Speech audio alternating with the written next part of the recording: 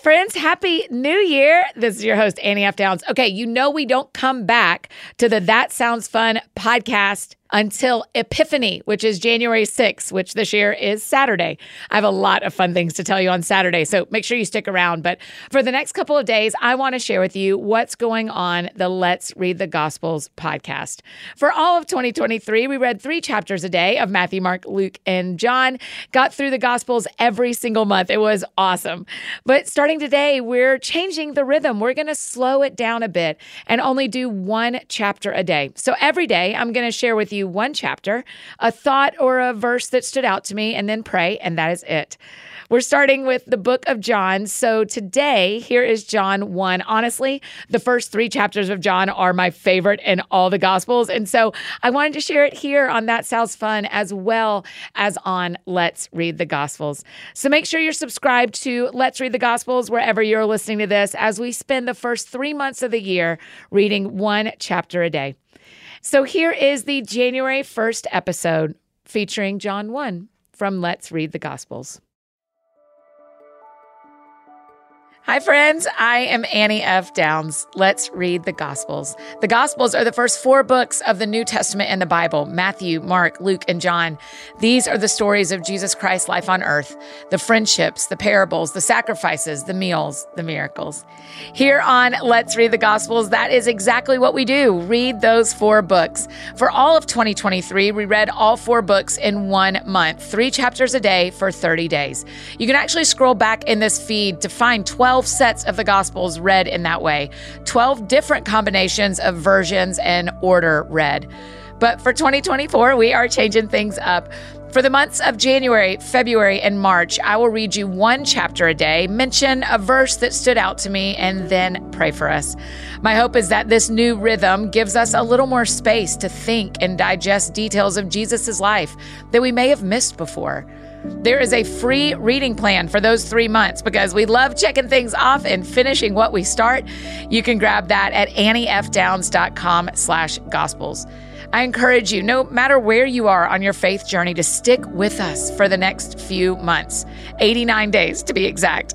The best way to be committed to that is to subscribe to the podcast so that it drops in the feed for you every day, and to invite a friend to join you. You know we finish better when we finish together.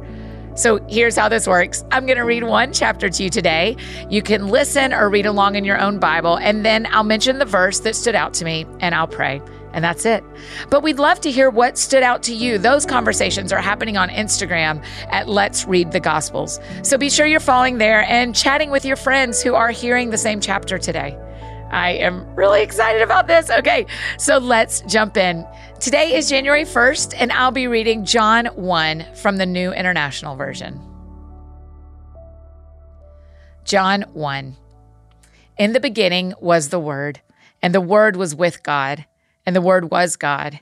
He was with God in the beginning. Through him all things were made. Without him nothing was made that has been made. In him was life, and that life was the light of all mankind. The light shines in the darkness, and the darkness has not overcome it. There was a man sent from God whose name was John. He came as a witness to testify concerning that light, so that through him all might believe. He himself was not the light. He came only as a witness to the light. The true light that gives light to everyone was coming into the world. He was in the world, and though the world was made through him, the world did not recognize him. He came to that which was his own, but his own did not receive him. Yet to all who did receive him, to those who believed in his name, he gave the right to become children of God. Children born not of natural descent, nor of human decision or a husband's will, but born of God. The Word became flesh and made his dwelling among us. We have seen his glory, the glory of the one and only Son who came from the Father, full of grace and truth. John testified concerning him. He cried out, saying, "This is the one I spoke about when I said, 'He who comes after me has surpassed me because he was before me.' Out of his fullness we have all received grace in place of grace already given. For the law was given through Moses. Grace and truth came through Jesus Christ. No one has ever seen God but the one and only Son, who is himself God and is in closest relationship with the Father, has made him known.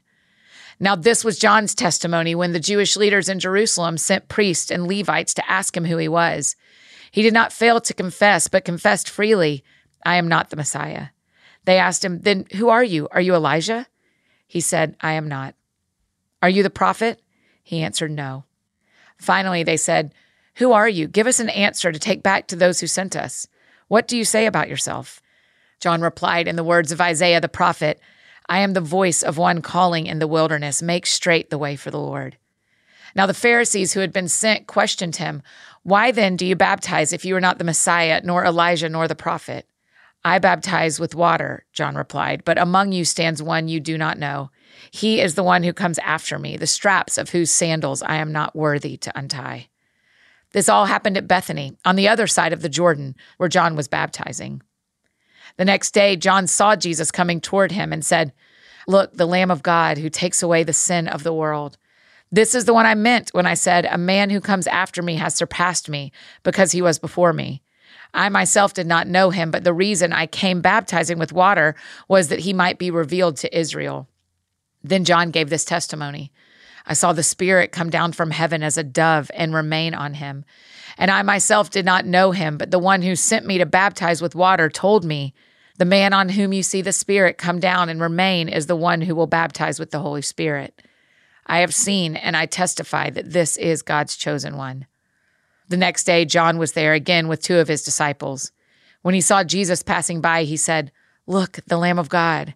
When the two disciples heard him say this, they followed Jesus. Turning around, Jesus saw them following and asked, what do you want? They said, Rabbi, which means teacher, where are you staying? Come, he replied, and you will see. So they went and saw where he was staying, and they spent that day with him.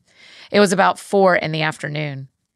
Andrew, Simon Peter's brother, was one of the two who heard what John had said and who had followed Jesus. The first thing Andrew did was to find his brother Simon and tell him, we have found the Messiah, that is the Christ. And he brought him to Jesus. Jesus looked at him and said, you are Simon, son of John.